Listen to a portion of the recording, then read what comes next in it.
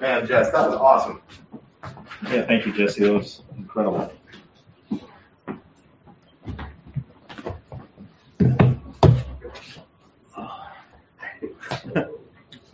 Let's see here.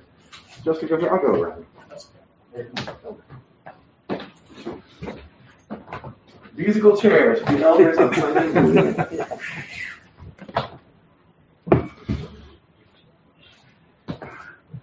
So try not to knock CJ's TV over as I slow down. That would be awesome. All right, well, church, so glad to be with you guys this morning. We have done this format, interestingly enough, just one other time. Does anybody remember the last time we did this format where we did Q&A over Scripture? Our last service in person. Our last with all the church. Unrestricted service in person. So I have a theory, guys. If that was what caused all this to happen, maybe this is the reset button. Amen. And magically tomorrow, the world will be set back to normal. The church will not be on fire.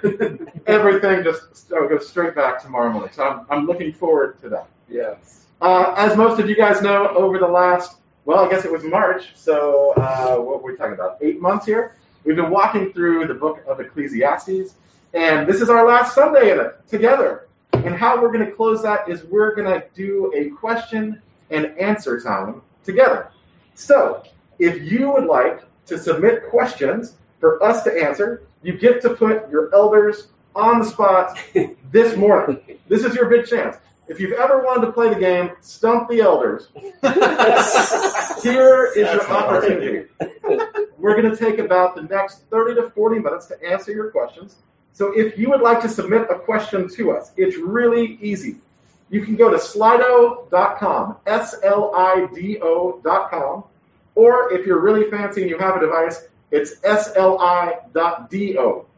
It will ask you for a code, and it's literally just the well. Capital T, capital W, one word, the well, and you can submit questions. We are asking, please keep them to Ecclesiastes or scripture we've studied during this time. We would love to have lots of questions about other issues going on around us. We would love to talk with you about your political belief and, yes, free agency in the NBA and how the Blazers are doing. But we would ask that we keep those meetings to coffee meetings or Zoom meetings. And then this time that we just get together, I'm actually going to put the address to submit your questions in the chat right now, if I can do it.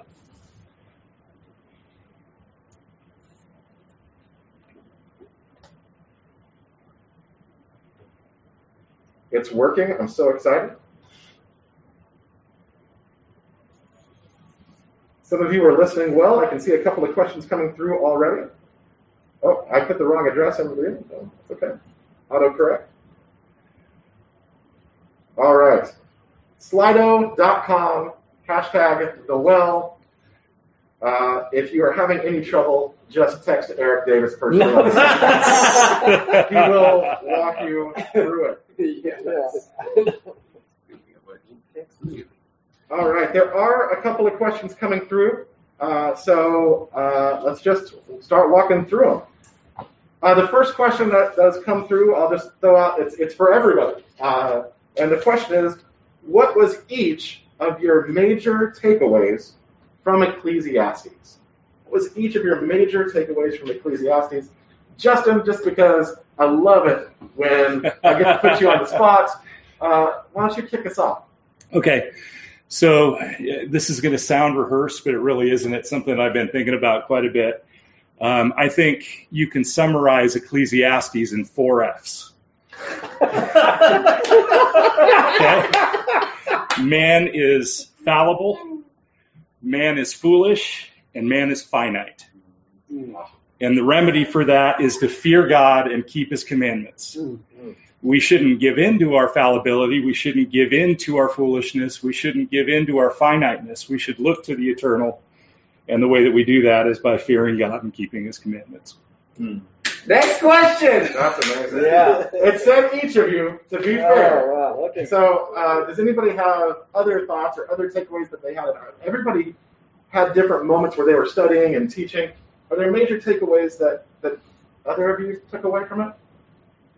Well, I took away from this that life is sweet. Mm. It is so sweet, yet it is so fleeting. Mm-hmm. You know, it is compared to be a vapor that is here today and gone tomorrow. Mm. However, we have the sweetness of Christ that helps us through the tough times in life. Amen. And this life is a sweet vapor that just comes and goes. So let's enjoy the life that we have now. Amen. Really good. I think. Oh, go ahead, Eric. No, I think this is nothing profound, but I think just the preacher's whole thought process, asking all these questions, and basically there was verbal processing of a lifetime of thoughts and reflections and wisdom beyond us. But I think for me, I related to him in that the many questions in life, from childhood to the current questions I can still hold as this fourth quarter of my life, that it's the human side of this amazing individual who clearly had his own issues, but the human side of all those reflections, and yet the conclusion of the matter. Stan already referred to the sweetness of life, but also the how fleeting it is. Mm-hmm. And truly, in this fourth quarter, I can say life goes by pretty fast, and I don't want to jump into a Ferris Bueller quote here, but because that wouldn't be from Ecclesiastes. But anyway, but it really does go fast. And your reflections on life in general, it's so much of what he said resonated with me, because not necessarily that I had the kind of deep reflections that Solomon had, but that these are thoughts that we all continue to think in every stage of life about the mysteries of God and the mysteries of God working in our lives, his providence and his sovereignty. But I love the very end, and the reality is the conclusion that he came to is the same conclusion I think that we all come to and have to come to, is that, fear God and keep his commandments. Amen. Embrace the sovereignty of God. In reality, not necessarily we'll never know some of the answers to some of these mysteries of life and even what is happening in our own life, but that we can trust in a good God who is sovereign and has the best of intentions for us. Amen. Well, I think along with that, to me, the one word that rings out to me about Ecclesiastes is the word humility, and that is just a theme that runs throughout. Yeah. And particularly in light, the preacher talks a lot about the how we are so small in comparison to the timelessness of things. We are just a blip in time. Yeah. We're just a blip in the entire universe that we're a part of. Mm-hmm. And then in light of that, we're also incredibly small compared to who God is. So, there is all this striving that I'm prone to try to earn my way through life, or try to, make something of myself. I appreciate Ecclesiastes just putting me in my place, and also pointing me to what is really eternal and what really matters. Yeah. And all of that, just, for someone who tends towards the arrogant, it's really a great message to be reminded to be humble and to really appreciate what's really important. Amen. Amen. Yeah, for me, if I live for if I'm living for money, if I'm living for success, if I'm living for possessions, if I'm living for wisdom, even as good as and important as wisdom is, I will be sadly disappointed. Mm-hmm. Yeah. Because all of those things are fleeting and passing. And so therefore, if I live for anything but God and his truth, I will be a very disappointed man at the end of my life and then into eternity. And therefore, if I fear God, to Eric's point, and keep his commandments, regardless of everything else that happens, it will be good.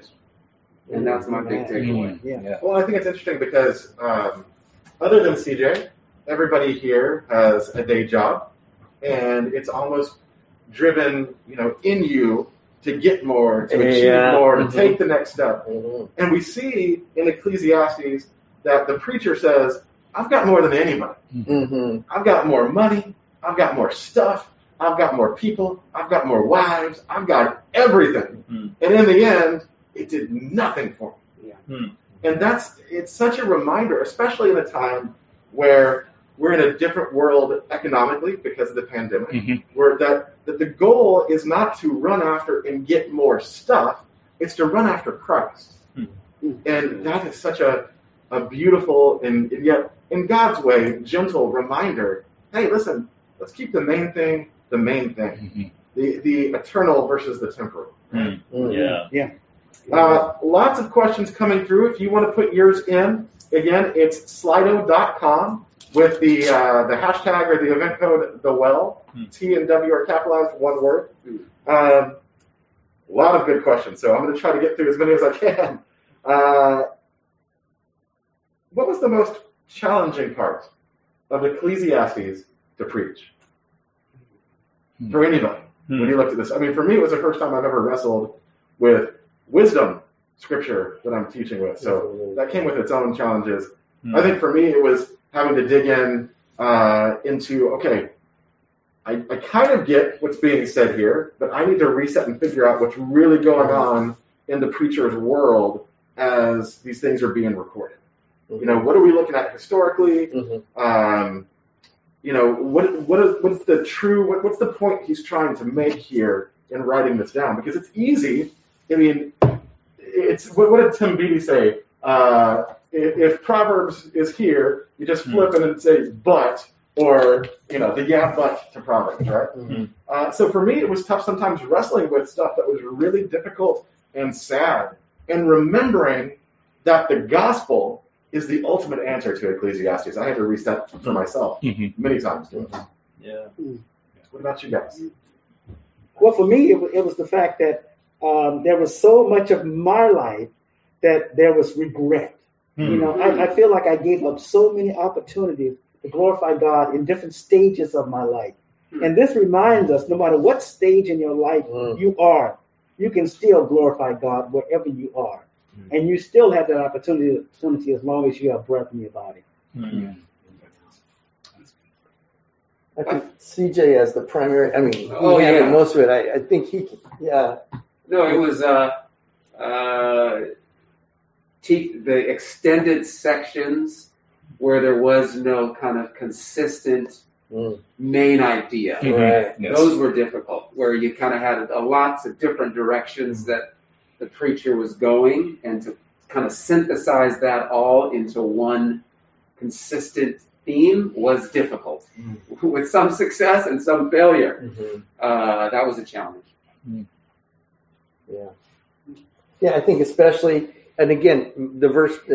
I think I only had the verses I had were pretty straightforward, but I think just in the sermon prep, that challenge that CJ is describing, how do you have one main idea or one main point to leave the congregation with when it's all over the map as it relates to different directions? Yeah. Awesome.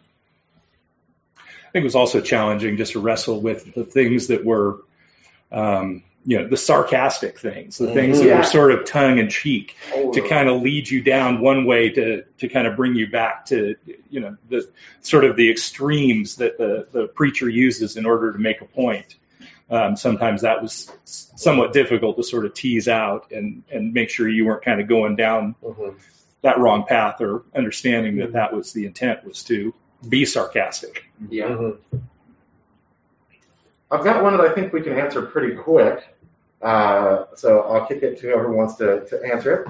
Big question, what are we studying next? I hope it's not from I'm done with Ecclesiastes. But CJ, would you like to tell the congregation what's next? Can I read the first words of this next Please. book? Actually, please. Our next book, Drum roll. which will start next week, we'll start the intro to. Let me just read the first words, and then you'll know why it's such a good book for this season. In the beginning was the Word. And the Word was with God, and the Word was God. Amen. He was in the beginning with God. All things were made through him. And without him was not anything made that was made. In him was life, and the life was the light of men. The light shines in the darkness, and the darkness has not overcome it. Yes. Heck yeah! We're doing the book of John. The supremacy and exaltation of Jesus Christ above all things, so that we might believe. That's the point of the book of John. We'll start the intro next week. Awesome. Nice. All right. Stan, I'm going to throw it to you because you brought it up. Okay. But everybody, please jump in. How do you properly prioritize pursuing Christ while enjoying life without becoming legalistic? That's good. Oh, wow. They're listening, guys. They're listening. That's really good. Well, the first thing is to approach life with prayer, and seek God's guidance as to what you should be doing, when you should be doing it, and how you should be doing it. And if you want to be legalistic about this stuff, then you totally missed the point. You have to be led by the Spirit. And I've learned that the Spirit speaks to us in so many different ways. So we need to be open to God's calling in our lives and be willing to follow him wherever he wants to lead us. So good. So good. And that's an overtime view, not the fourth quarter. This is an overtime. I like it. There's a lot of wisdom in this room. Does anybody else have a piece to chip in there? How we can prioritize enjoying life, pursuing Christ without being legalistic?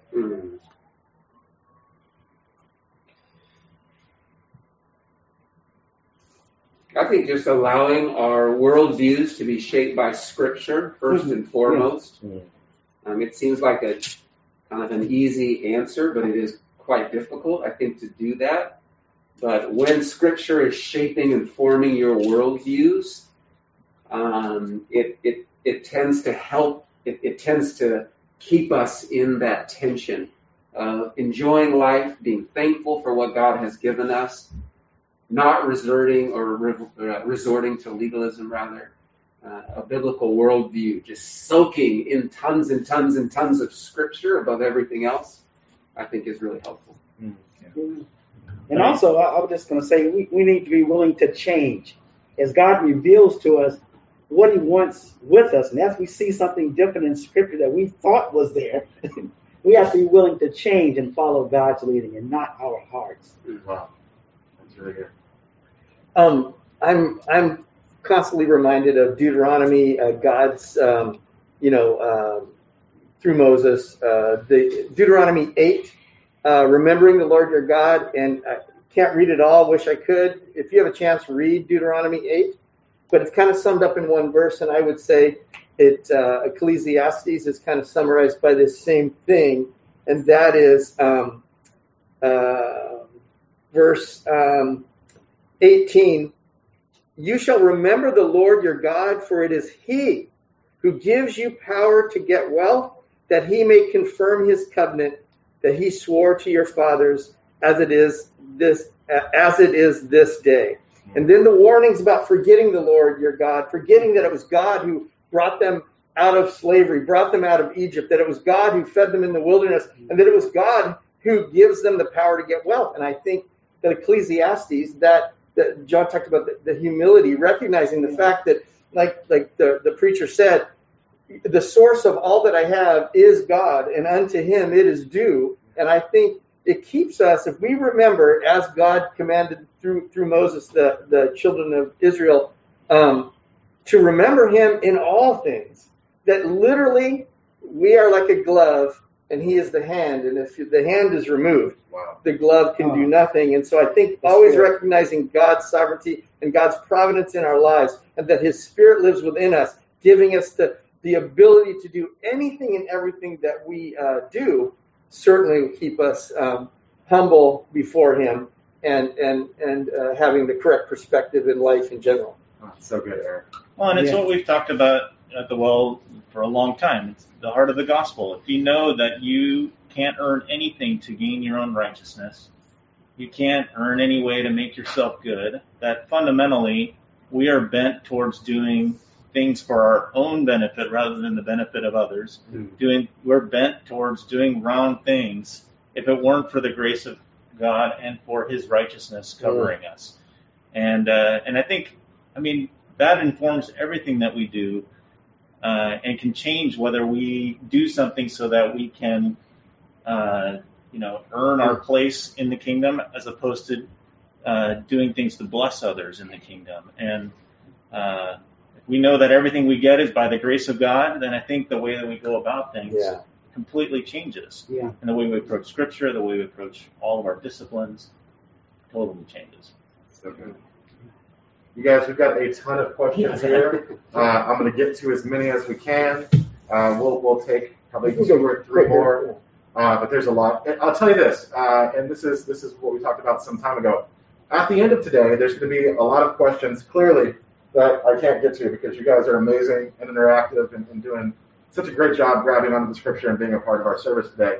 Anything that we don't get to, I'm going to assign to these guys, and maybe we'll just put it on the Facebook page and say, hey, here's a question we didn't get to. Justin, speak in. John, speak in. Eric, Stan, CJ. And because I'm organizing it, I won't have to do any of it. But so many great questions. The next one on here that I wanted to throw out to the group. Is there a way to reconcile the personal failure of the preacher in his life? Does his advice seem hypocritical in light of his abandonment of his wisdom? So you see there's, multiple times in the Scripture where we see, I'm pursuing this, and then you see it as a failure, and I'm pursuing this, and I see it as a failure. How do you guys reconcile watching really so many shortcomings, and then, just the life through that? I think you can learn a lot through failure. Yes. Thank you, Lord. And I think because we serve a God that He is a forgiving God, that He gives us grace, that it's important not just for the preacher to reconcile his failures and to learn from those things, but for us in our own lives, in the areas that we failed. What can we take away from that? What can we learn from it? How can we move forward? How can we, in some cases, give others the benefit of our failure and experience? What's that question again? So, is there a way to reconcile the personal failure of the preacher in his life? Does his advice seem hypocritical in light of his abandonment of his wisdom? I think this kind of, to me, gets to the part where we tend to elevate the preacher as somebody who would be a model person. We do this a lot in Scripture. We make heroes out of the people who are in Scripture, and then we feel kind of like we moralize them to a level. And often Scripture just highlights people who are broken just like us. Throughout. And I feel like the preacher is another one of those people. And this is what makes Ecclesiastes a complex piece of literature, is that you have to kind of analyze it and see what it's really saying and what are some of the overarching themes that it's trying to say. And in many ways, the preacher exemplifies some of the things that are lacking in life and things that are missing. And it kind of forces us to ask the question, so is this all there is? And I think that's where we, having the benefit of knowing Christ, we can fill that hole and see it really is pointing us to Jesus, that there is this big hole in the world. If we do everything that we possibly can, we're going to find that we're missing out or missing something. And that thing, it's God. And that, I think, at the end is what the author kind of closes with, is that it's, even if you apply the most of wisdom, you still will find that things are lacking. And what is remaining is that there is a great God that fulfills those things. The beautiful part is that, John, you just accidentally answered another question that was on here. That was great. And I wonder if anybody else wanted to expand. How do you see the gospel in Christ in Ecclesiastes? John, I think that was beautiful. Any other thoughts on that? The one word that comes out for me is grace. First of all, you have to give yourself grace. Then you can give grace to others that because we all desperately need grace, and our failures are our greatest teacher. When we're willing to humble ourselves and share our failures with those who may be struggling. I see the gospel, I think, in two ways. There's lots of ways. One is the teaching of Ecclesiastes. Jesus confirms shines light on, takes deeper. It's all over the teaching of Jesus, where you see it reverberate the teaching of Ecclesiastes. And then the other thing is 1 Corinthians chapter 1, verse 24. But to those who are called, both Jews and Greeks, Christ, the power of God and the wisdom of God. That Christ is the perfect personification of wisdom. And Ecclesiastes is wisdom literature. So Jesus is the perfection of the wisdom talked about in Ecclesiastes. Yeah. I think there's so many great questions. I'm really wrestling with which ones we're going to get to. Okay, so someone asks, a time for everything, and fear God and obey his commandments. How do you as elders feel God is calling us to respond to the current events in our world? I would love just a moment on that. I think we are called to wrestle with and live out a pursuit of Christ above all else. There are so many temptations to chase down these things that are built to make us feel a certain way. When's the last time you spent any significant time on Facebook and you felt good afterwards? But we're drawn to it and we chase it and we seek out just different opinions and fights in these sad pieces in our lives. We seek out politics to bring us some comfort. Like if we just select the right candidate, everything is going to change and be all right. We seek out a movement. If we can attach ourselves to a movement, then we're going to feel fulfilled and active and useful. And when it says here, a time for everything, fear God and obey his commandments, that to me is a call that above all of the fake and phony gospels that want to get thrown out there, that the one pursuit must be Christ. Nothing else will satisfy. Nothing else will do. It is Christ. It is meeting him at the cross, allowing him to completely overtake your heart, and then viewing everything through that gospel lens, and realizing that the person that is disagreeing with you in our current events, in our current world, is an image bearer of God. If they don't know Christ, they have not received that new beginning. And if your brother or sister is in Christ and they're disagreeing with you, then find the place where you do agree, which is that Jesus is our Savior, that he died to bring us together as one family. And one day, we're going to leave all this garbage that divides us, and we're going to worship with him in heaven. And that is the main thing. Yeah. I would say, in response to what John was saying, but just an attitude of humility. Humility and trusting in God and his sovereignty. And both of those things don't mean inaction. They mean moving forward. I was trying to find the scripture. The one I wanted to read, I think, is in 1 Corinthians, talks about shining like stars. I don't know exactly. So our job is to, in these turbulent times or any time in our lifetime, is to be light and salt in this world, and to do it from a perspective of humility, so that, and I think it's 1 Peter that says, that people might be drawn to ask us for the reason for the hope that we have in these crazy times. How can we have hope? Yeah. And so I think that can only be accomplished, referring back to what John said, living a life of humility before God and before others, trusting in him, and that knowing that God is above all things, and that we're just, I think Ecclesiastes teaches us this. Our lifetime and this season in life and this season in the history of the United States is just a blip on the screen of history. Yes. But what is our responsibility, and how do we respond? And I would say it's in humility and in a recognition of God's sovereignty, and doing what we can to be examples for Christ in this dark world. Yes. Can I just add on to that? I think some of the ways that we culturally are freaking out, including myself, is because of our chronological and geographical privilege and arrogance. If you read the Bible, and if you look around the world, what we are currently experiencing is nothing new. It's new for Americans. It's new for some Americans. And I think the way that I freak out is just an indication that we've had it so good.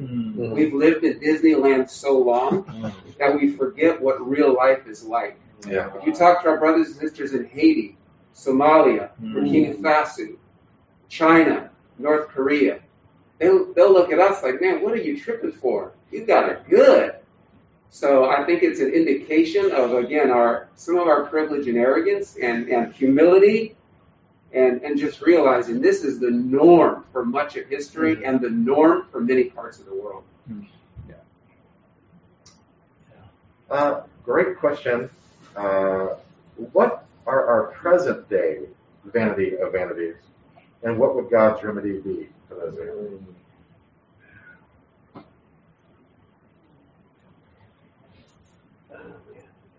I mean, I don't think it's that different. I think it's still money. I think it's still power, Success and and stuff. and relationships. I mean, of all kinds, we try to fulfill ourselves with all of these things that are temporary. And maybe all of them in and of themselves aren't bad, in and of themselves can be good, but when those become the object and the end in themselves, that becomes vanity. I mean, those are things that we idolize, particularly in our American society, but maybe it's looking for, is there more detail than that? Or? I think one that might not have been called out specifically in Ecclesiastes, but is definitely one in our common day, is perfectionism. That we have, many of us have sort of this idea of what perfect looks like, and we sort of chase that, but you never achieve perfection. And so I think that's definitely a vanity that we chase today. Can I ask you guys, do you think that the goal of having an important voice is one of those things today? We see people trying to make their names more known, participating in reality TV or being an influencer on social media. I just think of the mic drop phenomenon. Everyone's looking for their mic drop moment, to say the thing that everyone's going to be quiet and walk away and be, told what is. And there isn't. I mean, I think that sense of wanting to be, lifted up by saying the perfect thing. It's so good. And I think probably in modern times, the instant gratification is the vanity of vanities that they have. Yeah, really totally. good. Kevin DeYoung wrote an article on the Gospel Coalition that talked about this very thing, and the summation of it, it's okay to be quiet. It's okay to go to work, love your family, serve in your local church, do the things that churches and Christians have done for thousands of years. You don't have to be loud. And just like relieving people of this sense like that I have to have a voice. No, you don't actually. God raises up voices and he quiets voices. It's okay for you just to love God and love your neighbor and to do so quietly. Wow. So That's good. great. That's good. A couple of weeks ago, CJ, you emphasized fear God and obey his commandments for each age group. What does it mean to you to fear God and keep his commandments? Again, part two, without being legalistic. So would you give us a 5,000-foot reminder overview about the fear God and keep his commandments for the different ages? Oh, yeah, we kind of summed up the book with that. So if you're a child, fear God and keep his commandments. If you're in tween or adolescent years, fear God and keep his commandments. University age, fear God and keep his commandments. So on and so forth. So we hit each of those different age demographics. And I think the point being there, it will look different. We're in a phase of life that's soon to be 46 years old. The things on our plate are different than they were when we were 24 years old or when we were 15 years old. But the idea that we were getting at is the things that are on your plate, fear God and keep his commandments. Yeah. Let that be your true north, Yeah. and that will set the trajectory of health and human flourishing. Even though our scenarios, like for Stan and me, it's going to look different. Our plates are different. The responsibilities are different. But our true north is the same. Yes. Can I ask a follow-up to that? Just to throw on that. No, you're not a Slido. I know I'm not a slide out. I think that what might trip folks up is the word commandments. Like, commandments sounds like a list of rules that you need to follow. Yeah. So does it mean that every age group needs to be afraid and needs to follow a set of rules? That's so good. So a good dad. So a good dad has kids. His kids are playing out in the street. And let's say it's right over here on Albina, which is lots of cars come through.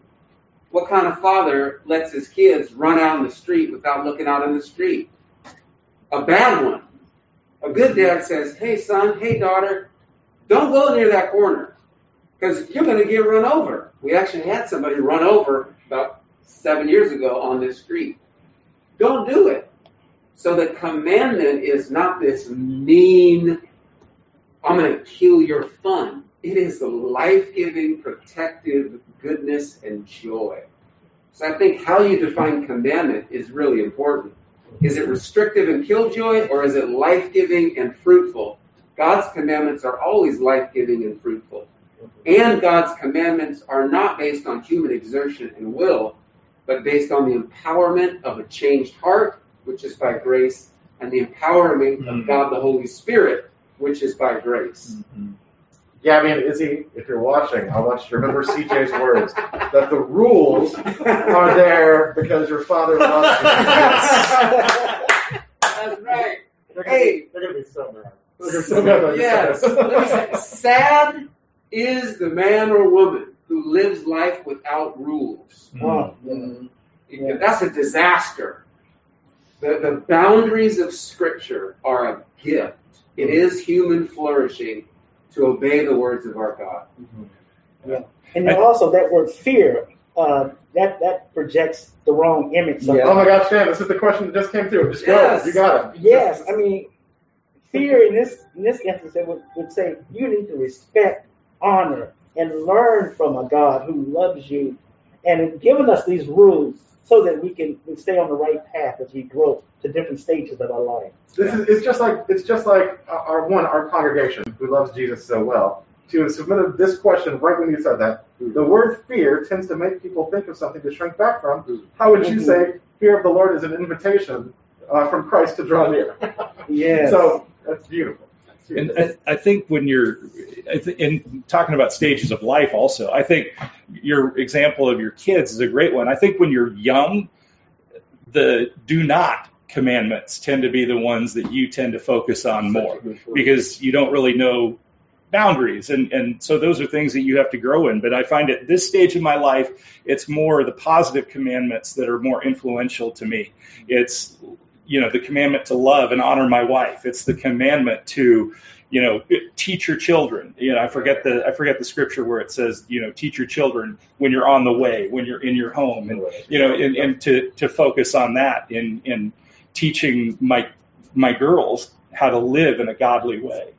And then the commandments, around ministry and preach the gospel always, and those kind of things, the idea that we're here not just for ourselves, but to be a light in the world, like Taj was talking about last week, and to share our faith with others and to seek to make disciples who can make disciples also. Well, and it comes down to, if you have accepted the gospel and you know that your righteousness is based in Jesus and not in your own works, you're suddenly free to do all the commandments without doing those things in order to somehow gain something for yourself. Mm-hmm. You're actually doing those things to be able to love other people. Yes. And to, they are guidelines and helpful things in order to point to you, this is how I love people. This is how I love people in all phases of my life. And that is how Jesus fulfilled them, was by understanding that those are loving acts rather than things that are going to somehow make me better or earn my way to get righteousness. The other thing about fear as you were talking, Stan, that I like the idea of fear in the context of having awe And respect. of something and respect. Yeah, You know, I respect. think of the story of when Jesus was out on the boat and with his disciples, and there was the storm, and they suddenly, like it says, they feared him when he calmed them. It's more of like they were in awe of his power, in awe of his might. Mhm. It was the sense of like just he is powerful, but he's also just something to kind of admire and respect in that. So not someone to cross, not someone that you're going to want to talk back to, but someone who you would respect equally. Yeah. All right, you guys, we're it's 11:15. We've gone for 45 minutes. We've answered a lot. Wow, really? I know, it feels good. There are several questions in here that we didn't get to. We are leaving this open until tomorrow. So if you have more questions, feel free to submit. Looks like there's several that we're not going to get to today, but that doesn't mean that we're not going to try to answer every question that comes through. Guys, I'm going to ask one final question, and then we can pray together, and then we'll move into a time of communion and bring Jesse back for just a moment. The question I want to close with, I'm wrestling with the multiple authors piece. Any theories on who contributed to the book? Yeah, it's clear. The textual evidence, to use that term, is clear that Solomon plays a particularly important role, although he never claims authorship, which has led to use commentators' language, fanciful speculation. If there's any sort of an anonymity to the author, this somehow provides the seedbed for people to create all kinds of crazy theories, which I think goes back to humility. It's clear Solomon his voice is predominant in the book. Who the author is and who it's not is not clearly spelled out for us. So it's okay to say we're not sure. Because if God wanted us to know for sure, then it would be for sure. So all the different speculation is fun, but sometimes I fear it just lacks humility. It's often people trying to outthink the other guy or the other woman and create their own theories of why they know the author is, who the author is. I love it. We asked Jesse this question at the beginning. He said, Jesse, who wrote the book of Ecclesiastes? And I told Jesse, I'm going to quote you. Jesse said, the Holy Spirit. Without hesitation. Without hesitation. A dude that has, could run circles around us, seminary training-wise, and just like the Holy Spirit. Amen. Thank you, brother. Because that is the answer. We don't know the answer. Let's not get arrogant and foolish, creating all these speculations that do no one any good. Let's just humble ourselves and submit to God and to His Word and trust that the Holy Spirit gave this to us for our good. Yeah. Family, we hope that you got something out of today. It's been an awesome time to wrestle with Ecclesiastes with you and with this amazing group of guys that God has brought together for the good of our family. We love you. We miss you. We long to be with you. And we promise, we are working tirelessly to bring solutions, to bring us together. We are going to ask that you give us grace as we wrestle with this, and that you give us time to come up with the solution that's going to do the most for the most people. That is our heart, is to love you all very well.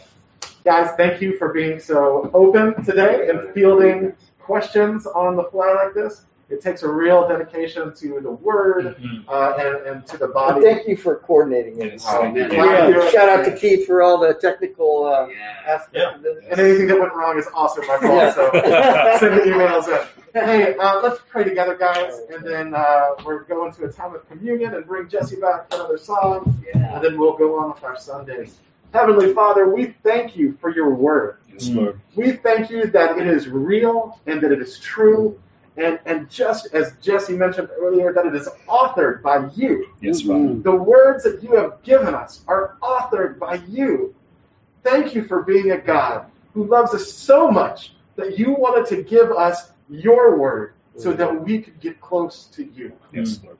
Father, help us in these times when we are apart and wrestling with isolation and being away from each other, Lord. Help us to seek you and break our hearts for each other so that we can love each other well. Thank you for your truth. Thank you for your gospel. Thank you for your Son, for the blood, for salvation, God. You are truly a God who is worthy of all of our honor and our praise. We love you, God. We love you, God. We love you, God. In it we pray. Amen. Amen.